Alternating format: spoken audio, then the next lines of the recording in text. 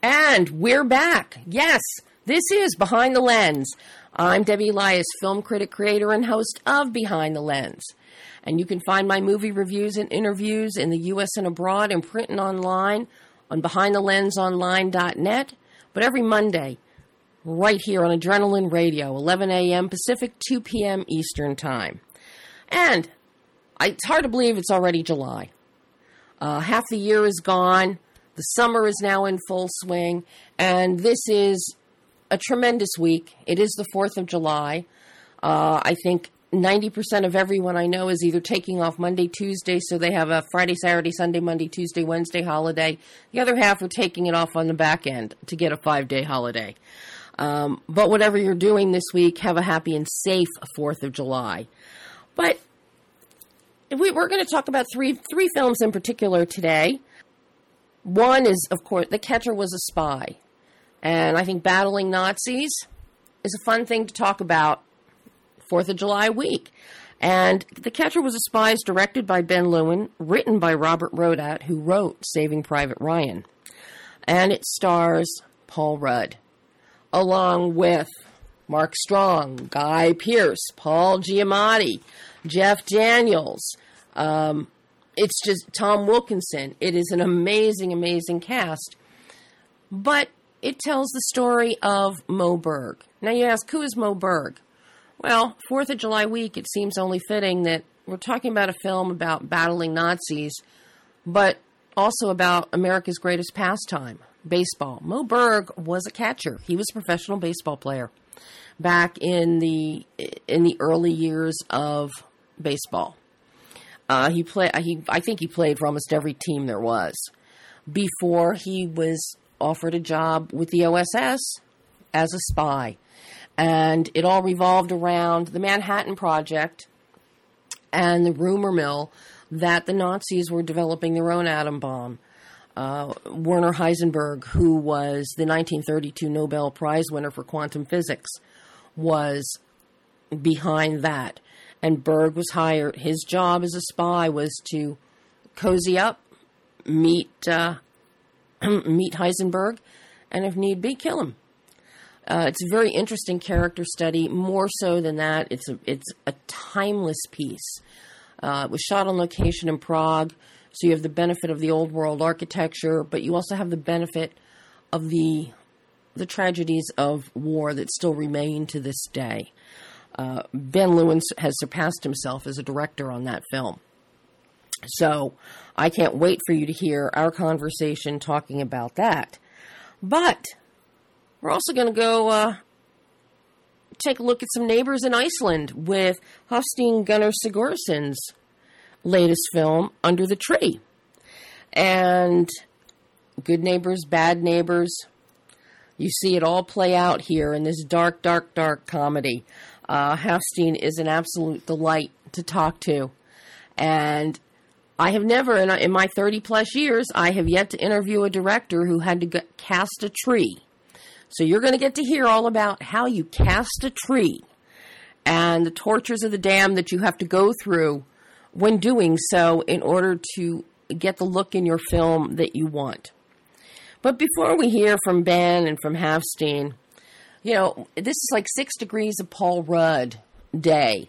Catcher Was a Spy stars Paul Rudd. Hafstein's first film, Either Way, which was later remade as Prince Avalanche by David Gordon Green, starred Paul Rudd. But then we've got Ant-Man and the Wasp opening on Friday. And let me tell you, it is, as much as I love The Incredibles, Ant-Man and the Wasp is right up there as they pack a 1-2 punch, and I can't recommend it highly enough. It is larger than life laughs. The laughs abound from beginning to end. perfect comedic timing from an incredible cast of actors. And the real breakout here is Evangeline Lilly as Hope Pym, a.k.a. the Wasp. She is a scene stealer. She is fabulous as the Wasp. And I think she really does kick more butt than Paul Rudd, Scott Lang, or Ant-Man. One of the great fun things in this film, you will get to hear David Cassidy singing a Partridge Family song, not once, but twice. And I don't think this has ever happened in recorded history. But the real beauty of Ant-Man and the Wasp is the incredible script. We go beyond the performances. We know most of these characters. We became familiar with them in Ant-Man. We got to learn more about Scott Lang in Avengers Civil War. We will see more from Scott Lang in Infinity War. I'm hoping we see the Wasp in there too. But the beauty here is the laughter and the love on full display. It's worn on the sleeves of the characters thanks to the father-daughter dynamics between Scott and his daughter Cassie, who we fell in love with in the first Ant-Man, and Abby Ryder Forster. She returns as Cassie, and of course Hope and Hank Pym. In the case of Hope and Hank, a daughter's love fuels him ever forward, while with Scott and Cassie, it's Cassie's love and the honesty of a child that pushes him forward. There is a joy in the relationship between Scott and Cassie that Paul and Abby just explode on screen with. It makes your heart smile, and it fills you with joy and hope. Their chemistry is incomparable. And seriously, you watch them together, they're like two peas in a pod. And there's never a moment you don't believe they're father and daughter. Similarly with Michael Douglas and Evangeline Lilly. But on more of adult level. But every once in a while you see the sentiment of daddy-daughter when Hope would have been younger pop in. And it's beautiful, beautiful to see. We, of course, have a new villain this go-round, and more than one I'll fill you in on. But it's the story. Peyton Reed has outdone himself. Writer-director, it's Peyton's first sequel. He's never done a sequel before. Paul Rudd is also one of the writers. The story perfectly ties in Scott Lang's appearance in Civil War, sets the stage for what's to come. We have no loose ends, so everything, as with everything in the MCU, it fits together. And it works beautifully. Supporting cast, again, Michael Pena, there are no words. There are no words for him. He is hilarious. Hilarious. Bobby Cannavale is back. Judy Greer is back. Walton Goggins is on hand as a new villain.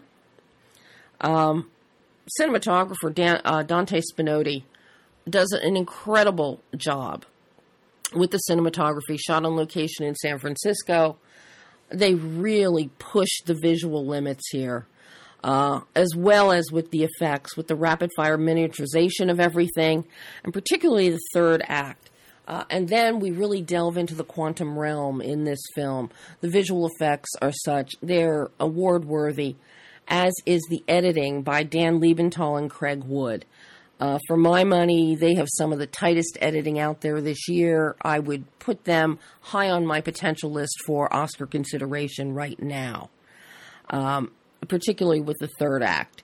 And they maintain a pacing throughout the film so that you are constantly, you never lose your engagement, you never lose the energy. It's fabulous. But, again, the visuals in the quantum realm, which are elevated because of Dan and Craig's editing work, is also absolutely breathtaking and stunning. So, during the recent press conference, I had a chance to not only comment to Paul and Peyton in the cast on the family-friendly humor. The humor in this film, from little kids to the oldest multi-generational matriarch, will laugh. The jokes are family-friendly. You can't go wrong with them. take your 2-year-old, take your 3-year-old. If they'll sit through a movie, they'll laugh. And, of course, Anton the Ant is back. So who doesn't love Anton? But during the recent press conference, I had a chance to ask Peyton Reed about the editing by Dan and Craig. So take a listen to what he had to say. I got to congratulate all of you. The humor in this film is so family friendly. Little kids are going to love the humor in this film. It sets it apart and distinguishes it from the other films in the MCU, I think. So kudos to you, Paul, as one of the writers, to you, Peyton. Really. But I want to ask Peyton, on a technical level, the editing in this film is so perfect. It is so rapier. Dan and Craig, what kind of tortures of the damned did you guys go through to establish your pacing, but particularly with that third act, interlineating between the car chase, quantum realm, car chase, quantum realm? I was on the edge of my seat, that entire sequencing. It was so tight. Oh, thank you. Yeah, well, first of all, we had two incredibly talented editors, Dan Leventhal and Craig Wood. They're supremely talented, and we've worked with them before. And we knew that sequence, we were going to be cross-cutting, as you said, between the chase and the quantum realm, and both informed the other one. And it's just a matter of like going through the whole process of how tight can we make it, shifting things around. And, you always have a plan going in, and we were really meticulous in the way we planned it. But then you get in the editing room, you discover things, and it's a whole nother part of the process. And what if we put this here and did this, and having the build? So it was just constantly refining the thing, and it's we wanted it to be as tight as possible. We always had this Ant-Man philosophy on the first movie and on this one. I always wanted these movies to be under 2 hours. Firstly, because they're comedies, and secondly, because the first one's sort of a heist movie, and this is still sort of a crime/science fiction/ Elmore Leonard novel as Marvel movie thing, and it needed to have a lot of forward momentum. And we looked at a lot of things, from Bullet, Steve McQueen movie, and of course, What's Up, Doc, the Bogdanovich movie, which has the most insane chase through San Francisco. These were big inspirations to the movie. But thank you for saying that. Yeah, because it was, trying to get everything to work and be as tight as possible was important. Something revelatory that came out during the Ant-Man and the Wasp press conference, Evangeline Lilly, science geek, physics geek, and take a listen to her explanation of the quantum realm and quantum theory. And I think many of you will come up with the same thing that I came up with listening to her. I think that she may have laid the groundwork for what we might see unfolding with Infinity War and what Thanos has done with half of the population. So take a listen to Evangeline Lilly talking quantum theory. I really love quantum physics and always did before this happened, and that's one of the reasons I was excited about this brand was I really dig quantum physics. And, at one point we thought the atom was the be-all, end-all, that everything ended at the atom. That was the smallest nucleus in the world, but actually we discovered that the atom is kinetic and that atoms exist in multiple places at the same time. And that was scientifically proven, and once you discover that, then you know that matter is kinetic and matter is displacing all the time, and if it can be displaced, it can be warped. And so if you can so if you can warp it, then you can warp size, you can warp matter. And also, can you warp time? Can you warp reality? Can you warp universes, right? What if the way you see blue is the way I see red? Oh, dude! My mind is Whoa! And that was filling you in just with a touch of the Ant-Man and the Wasp. And again, I can't recommend it highly enough. It is fun for the entire family, from the smallest little toddler at home to the eldest matriarch or patriarch of the family. It is truly a family experience, and the daddy-daughter moments are just beyond priceless and precious.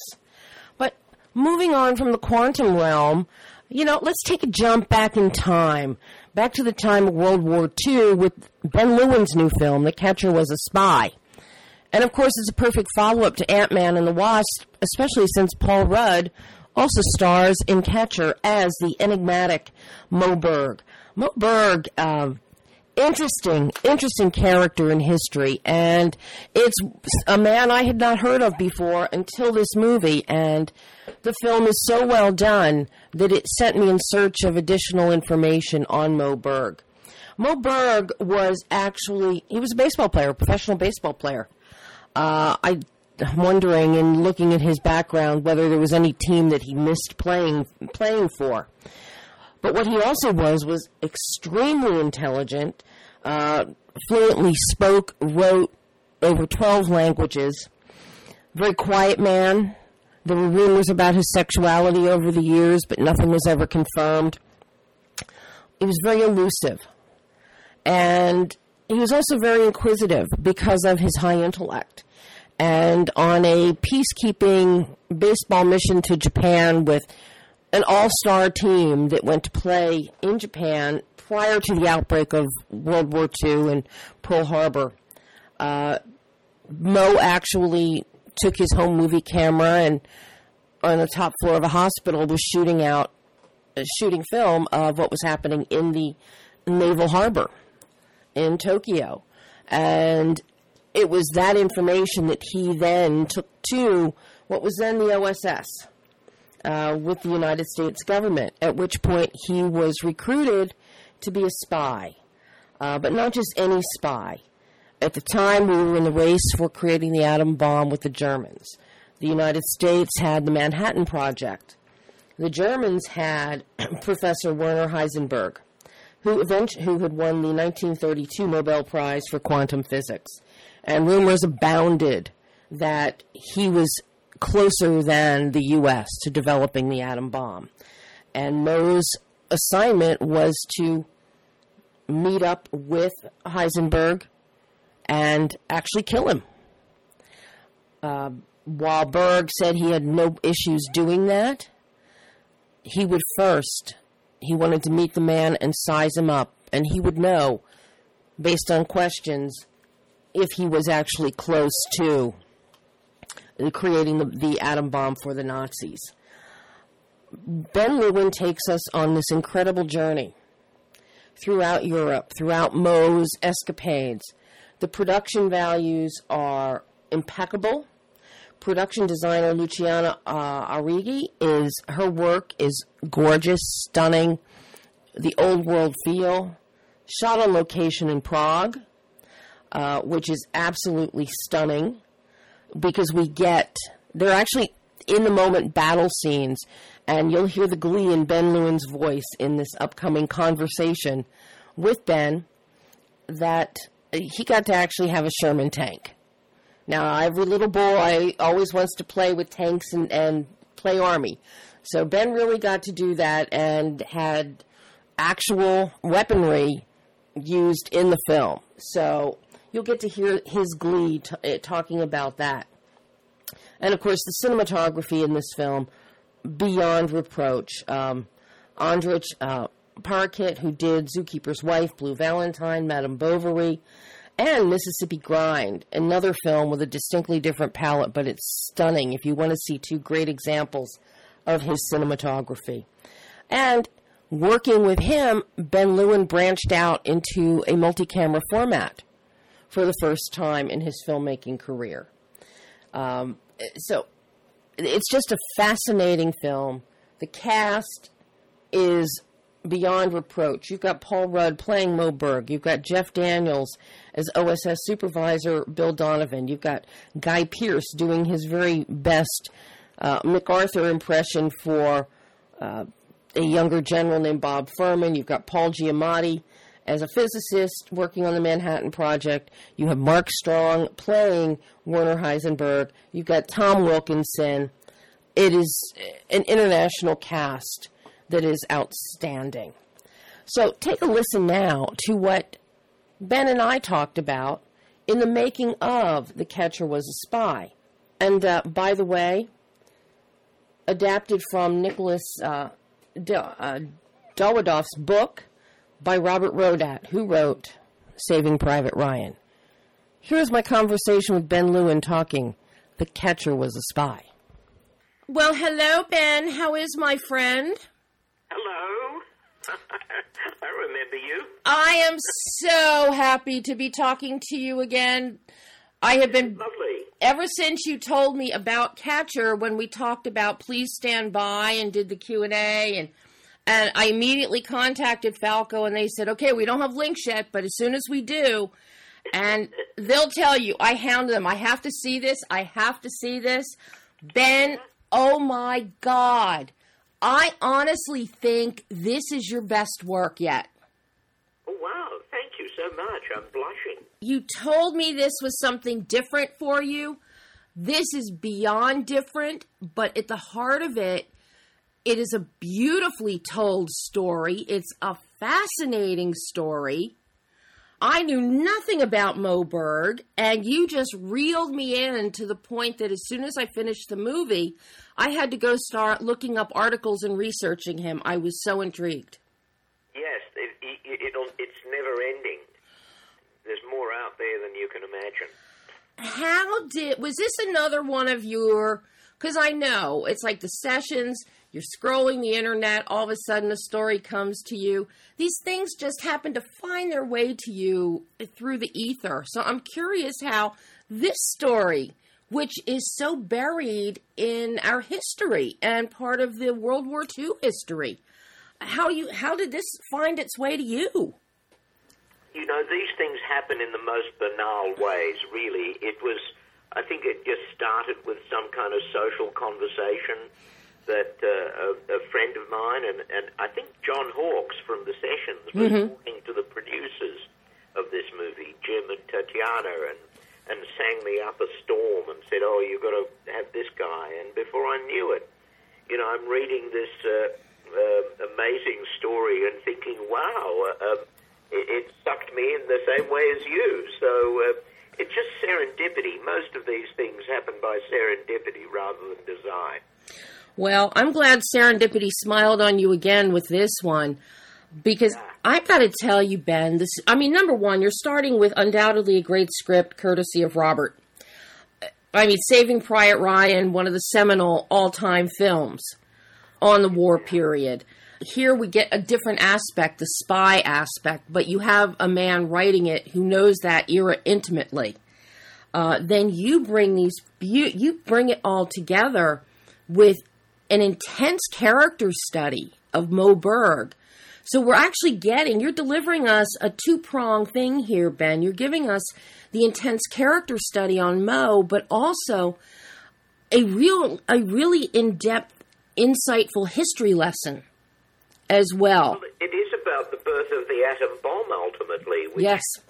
You know, I grew up in the Cold War when all that was kind of frighteningly real, and, you know, is in a spooky way becoming real again. Mm-hmm. So, I mean, you know, and I was born, my birthday is Hiroshima Day. Oh, wow. So, you know, things to do with the atom bomb have a special resonance for me. Mm-hmm. You know, how did... So the idea of having a kind of a Jewish James Bond figure, kind of irresistible. That really is one of the intriguing elements, and what you and your cinematographer, I love his work. I always have. And Andre is great. And after seeing what he did with Zookeeper's Wife, he was the perfect choice for this film. Yes, he was, and he taught me a lot of things. You know, he kind of brought me into the modern age a bit. And I lost my fear of multiple cameras. You know, I'm really old world in a way, but this really kind of made me think in a more modern way.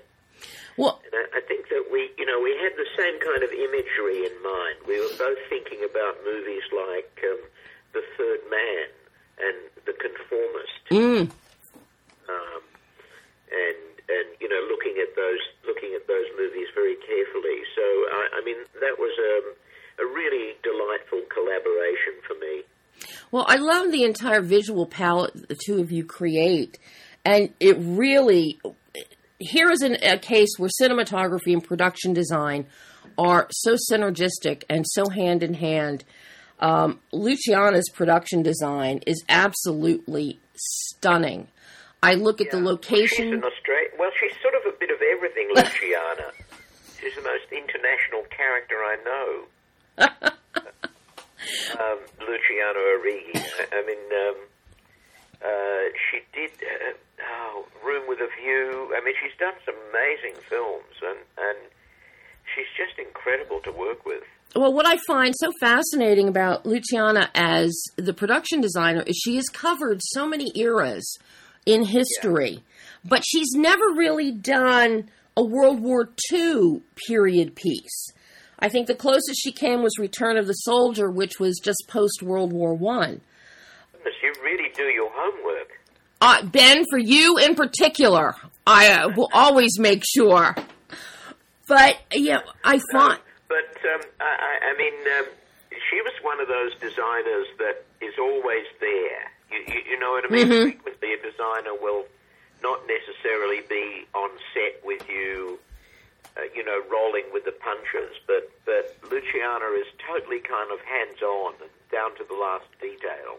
Well, the details here are just exemplary, from tiny little tchotchkes that are at the Princeton reunion, sitting on tables, down to salt shakers. Yes. And then even in Europe, in the various places we go, with the Italian scientist in his small, homey place there in the midst of battle, or the classroom where Heisenberg is speaking.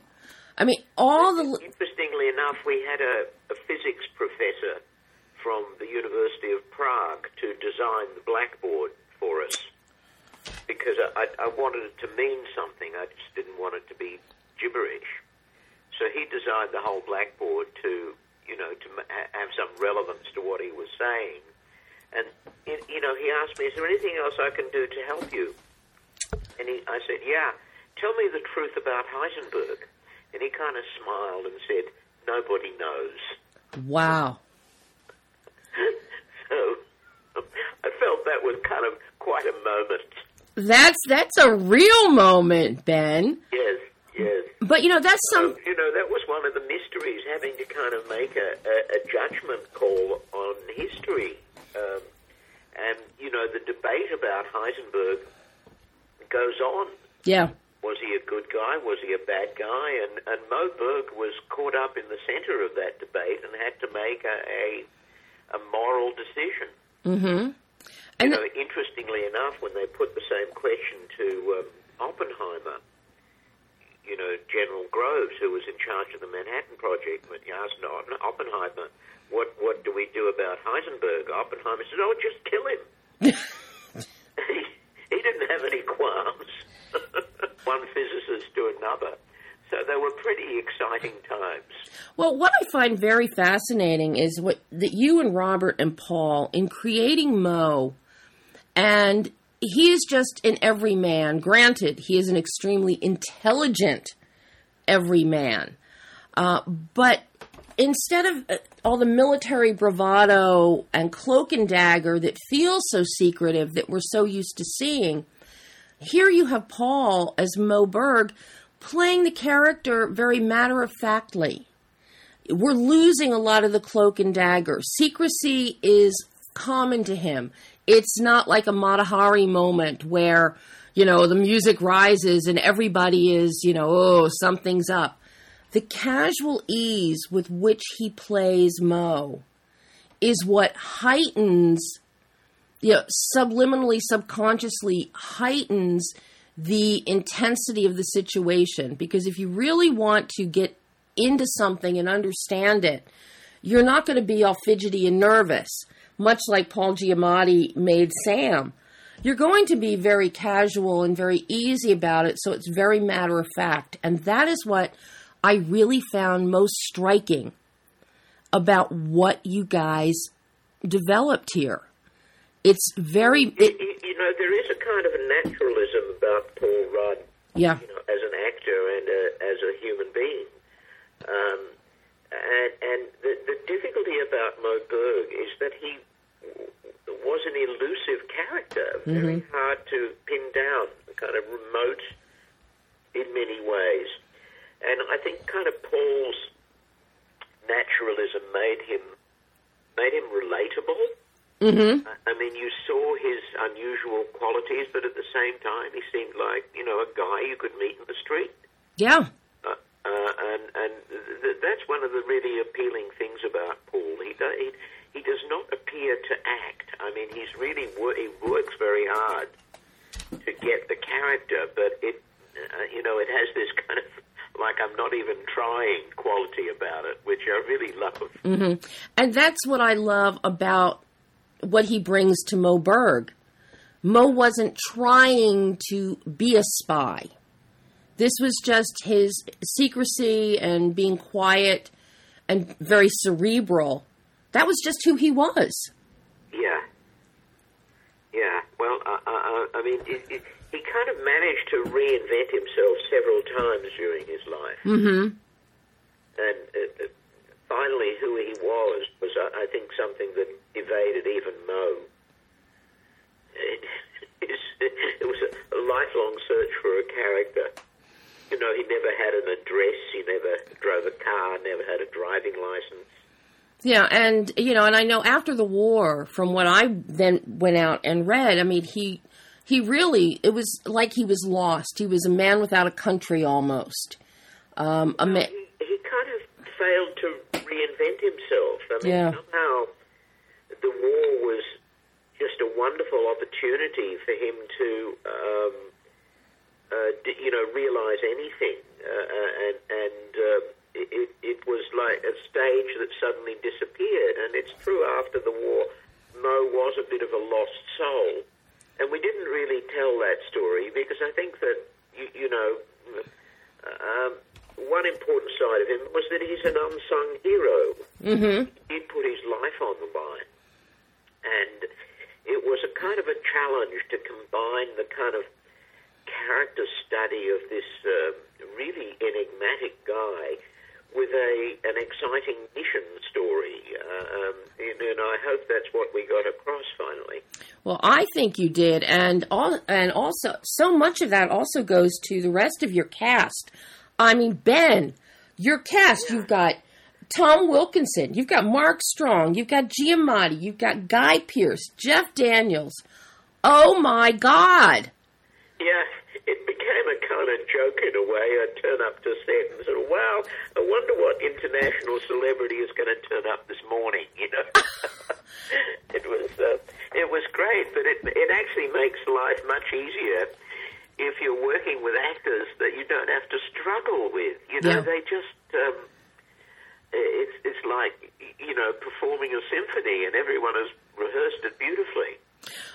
No, it was great. I had a wonderful time working with those guys. Now you also do something here I haven't seen in your films before. You actually have a battle sequence. You actually have, and how was that experience for you?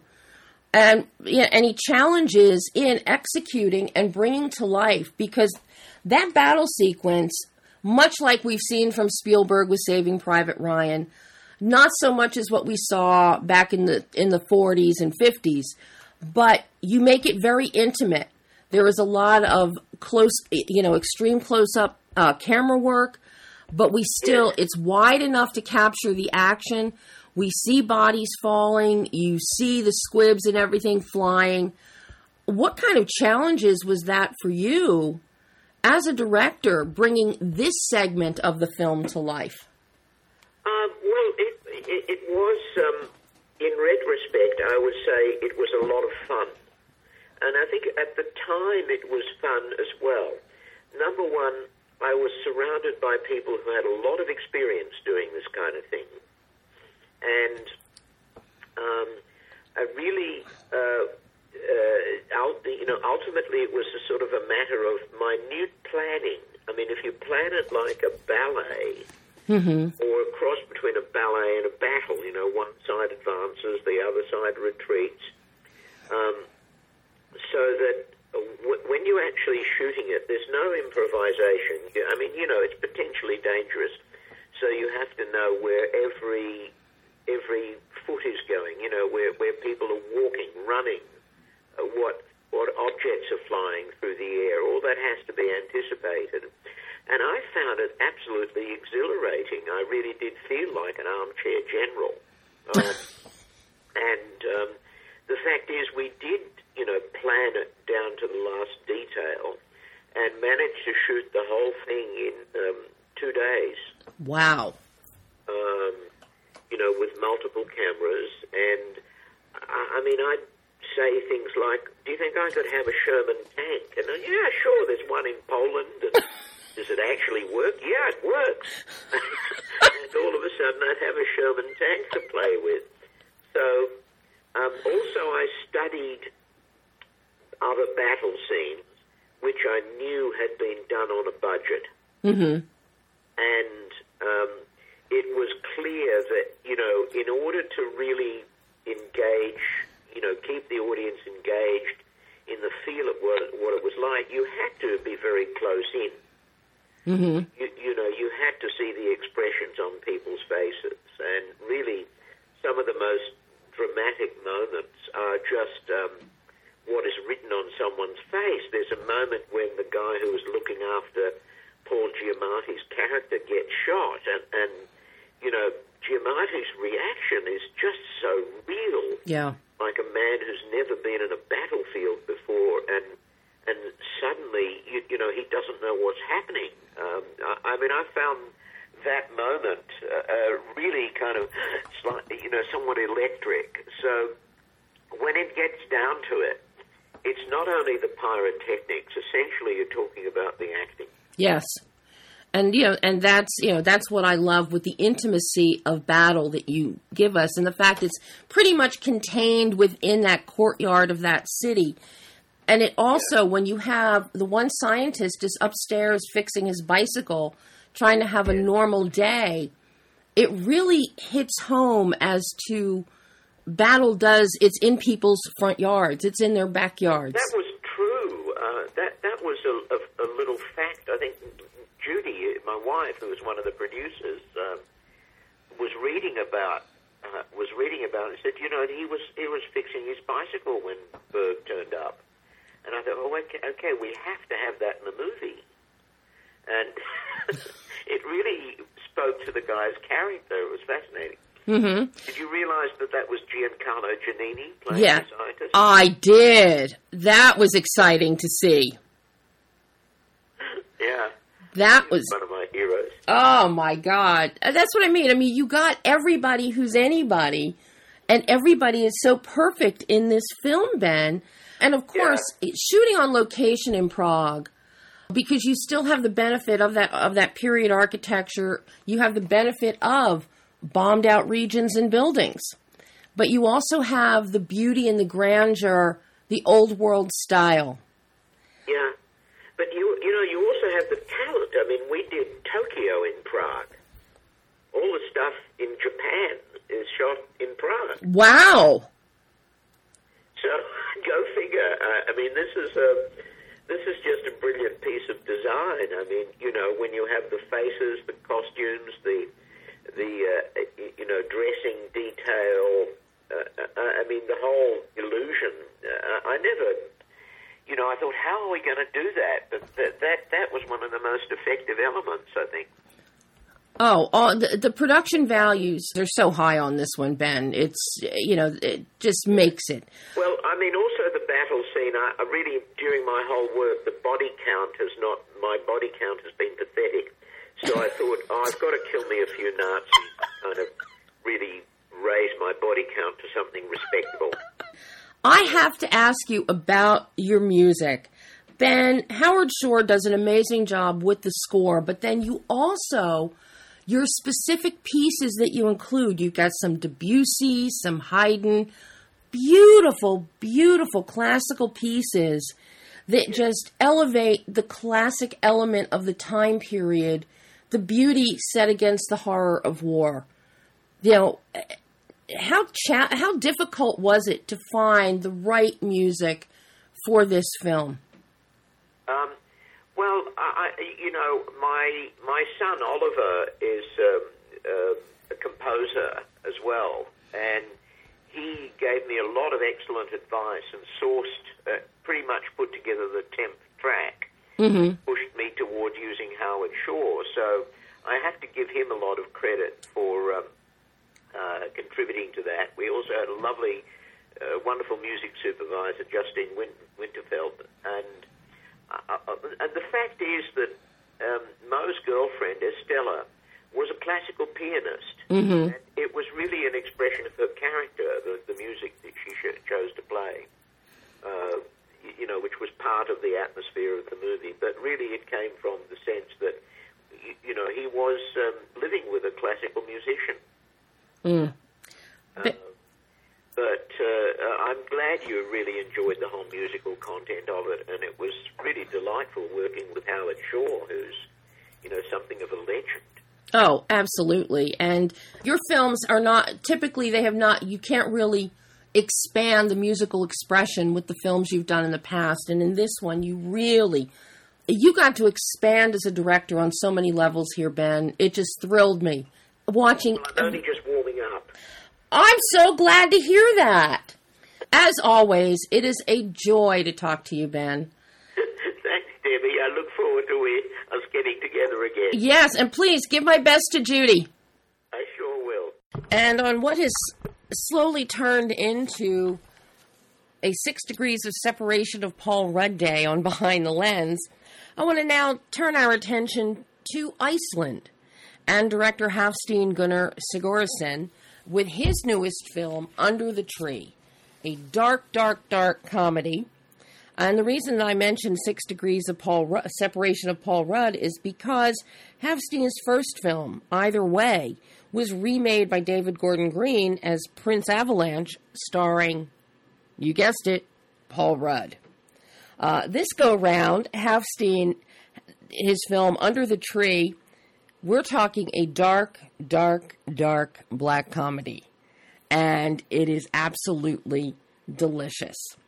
Co-written by Hafstein and Huldar Bridesford, this takes the description of being a bad neighbor to a whole new level as we watch couples Baldwin and Inga, Conrad and Iborg, as they battle out over a tree that is in Baldwin and Inga's yard, but it casts a shadow on Conrad and his younger trophy wife.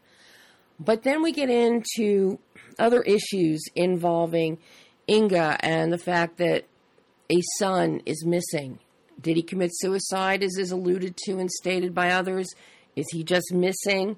Which sets up a whole dynamic for her surviving son, who was caught watching himself having sex on a video in his house that his wife saw him doing.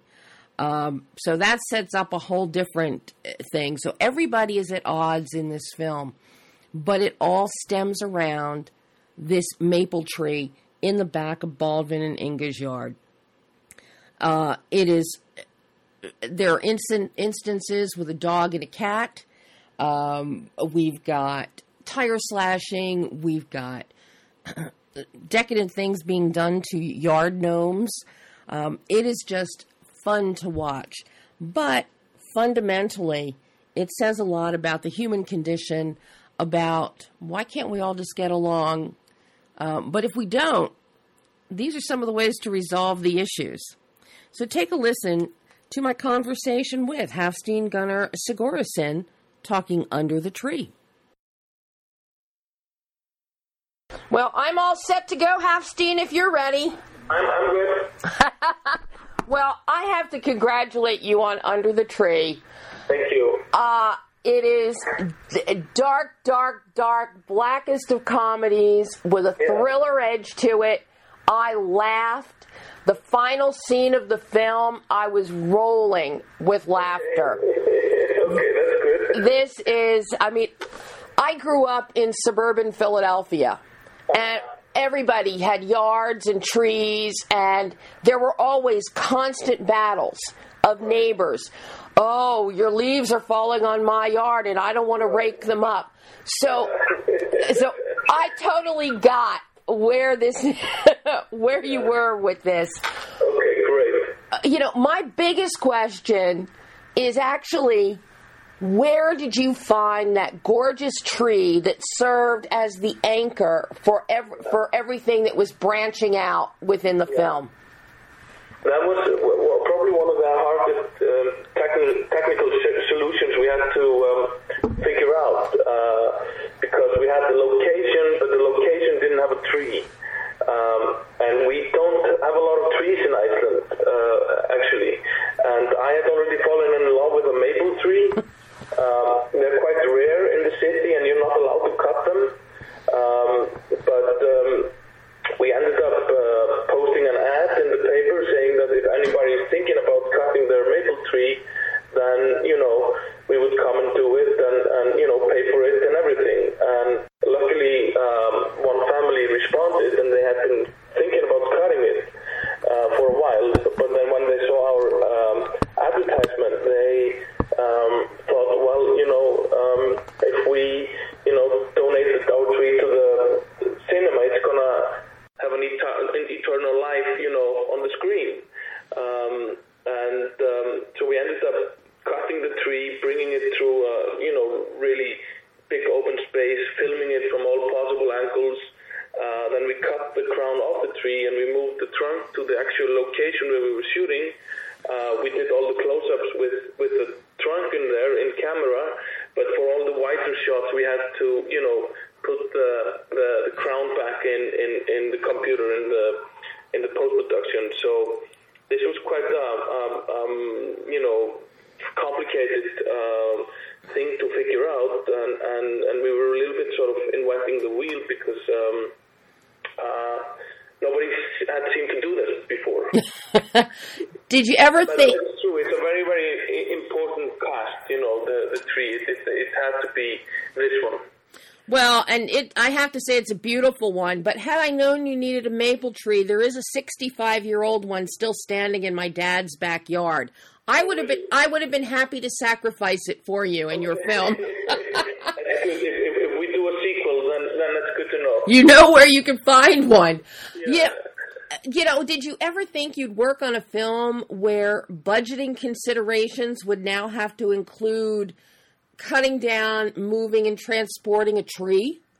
No. I think that's one of the most interesting things about filmmaking is that every film has its own sort of set of problems and complications that you have to figure out, and they can be quite, ridiculous, No, yeah. Well, whatever it did to your budget to get this tree, well worth it, because it's beautiful. And as I said, it's because of that tree that everything else branches out in the film, which your metaphor is so exquisite here with this neighbor to neighbor battle and the perfectly manicured hedge. So that, just like the battle lines, look at any war in history with lines drawn. And, but what I love, though, is that everything is operating on assumption. No one sees anything. It's all on assumption. And then when we see flat tires and when we see little gnomes with their naked butts up in the air, nobody. I think everything in this film could be solved around the table. If people would just sit down and talk, instead of making assumptions and rushing forward in anger and revenge. I mean, I just love the way you have it constructed. But I'm very curious how you came up with all of these little, incidents that we have. You've got all the tire slashing, you have the gnomes, you've got, the dog and the cat battle, you've got the bicycling, you've got chainsaws, you've got pitchforks, all of these instances that you go to the extreme and yet they feel very believable. Yeah. Well, it's kind of like a game of chess, that sort of had to escalate, and I mean, for me, this is a film about war in a way, and I think if you look at history, war is very often a neighborly conflict, just on a very big scale. So I think there is a sort of bigger story in there that we can read, from this in a bigger context that sort of, for me, speaks to world politics of the times. So yeah. One aspect of the story that I'm curious about is Inga's disbelief as to her one son that's missing. That I found extremely fascinating, and I have to say, Edda's performance as Inga. Yeah. I mean, truly it's amazing. Hard, nasty, but controlled. She's actually a legendary comedian in Iceland, so this is like her first big dramatic role in cinema. And something which Icelandic audiences hadn't seen her do before, and I hadn't, so I was quite excited about that, and I think she did an amazing job. But yeah, there's this sort of underlying trauma, in that family that is sort of the, ignition for all the problems in the film. It's just the disappearance of the son, which probably is a suicide, but I was researching that a little bit, and it's very difficult, when there's no body, there is no way of saying a formal goodbye and sort of move on. You're constantly hoping that the person would come back. So sorrow just keeps coming in sort of circles, and people can get really kind of stuck. And I think that's the case with her. Yeah, I mean, her performance really grounds this film.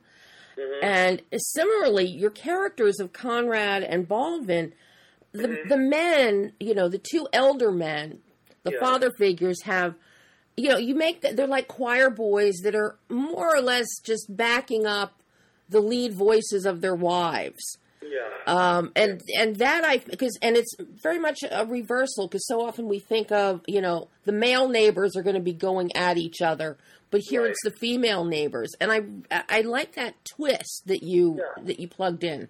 Yeah. I think it's also, there's a certain reference there to the Icelandic sagas, which I don't know if you're familiar with, but they're written in the 11th, 12th century in Iceland, which is sort of our sort of literature. And there we have this strong tradition of very strong female characters who are often, the ones who are sort of plotting behind the scenes, while the men are more kind of carrying out the action, Mm-hmm.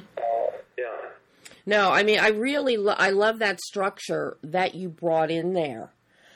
And then, of course, you've got Steinthor's performance as Atli, who is the most hapless, useless son on the planet. Yeah. Yeah.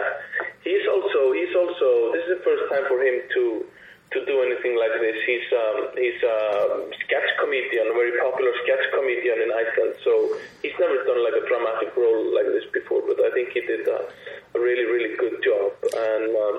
And it was something that I wanted, kind of figured out early on in the casting process, that I wanted to cast actors that would have this sort of natural comedic element to them, because I think there's a lot of comedy in the script, but I didn't really want to sort of push for it. I wanted it to sort of come naturally through, and then I think it was important to have people who could do that, without having to try too hard, Oh, the comedy comes through just by the very nature of who these people are.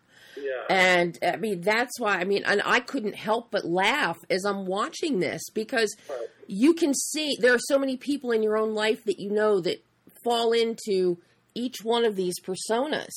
So it's very, very relatable and very resonant for anybody. Right. I would be remiss to not ask you about your beautiful cinematography and what you and Monica designed and developed for your visual tonal bandwidth. The softness of your exteriors, the wider framing of the exteriors, absolutely beautiful. And then you have the sharper imagery inside. the residences or inside the workplace or school. So I'm curious as to how the two of you developed those looks. We did quite a lot of prep for this film. Luckily, we had the privilege of doing that, and we really just sort of clicked in how to approach the story, visually. And there's a certain sort of coolness in all the relationships between the people. So that's sort of something we wanted to express through the color palette of the film. But we also decided that, the film sort of has two story layers. There's this Napoli conflict, and then it's Atlis' story, the custody battle. And we really wanted to, use this sort of whiter, peaceful shots of the neighborhood where, violence is very far away from it, and it's something that, it's very kind of, tranquil and peaceful. But then you have Atlis' story, which is more kind of tense to begin with. There's more kind of handheld and sensitive camera, and then that sort of slowly progresses, and the neighborly story becomes more kind of intense and aggressive and handheld. Mm-hmm. No, I think it's beautiful. The tone is just absolutely beautiful, and it just services your story so well, and it really is exemplary of cinematographic storytelling. So, I'm very happy, and Monica has a great talent, and she did a fantastic job, on the film. And of course, then you insert some beautiful images of sunlight. Bright sunlight streaming through leaves and the green of the tree leaves and all, that really, it just gives a sense of, tradition of, centuries. This goes on for centuries. Right. Yeah, exactly. Yeah, all these little touches that you put in, I really appreciated. As I also very much appreciated Daniel's score. Talk about this is some score. You've got thriller elements. You've got some classical in there. Yeah. What were your discussions like for the kind of oral experience you wanted the audience to have? Well, I knew I wanted to sort of approach the script like a thriller, which is maybe not that obvious when you read the script. And I knew the music would be really important, to sort of bring that element forward. And I think it was also really important to, set this sort of darker tone, early on in the film to sort of prepare the audience, for that dark place, where the film ends up. And Daniel and I had been looking for a, project to do together. We were actually childhood friends, and it finally came with this film, and I think it did a really, really great job on it. I just, on every level, I really love this, Hafstein. Thank you. It's nice to hear that. So now that you've done this is your third feature film, and you keep expanding your skill set and your palette. What did you learn in the process of making Under the Tree as a filmmaker that you'll now take forward into your future projects? Well, I think it was a very,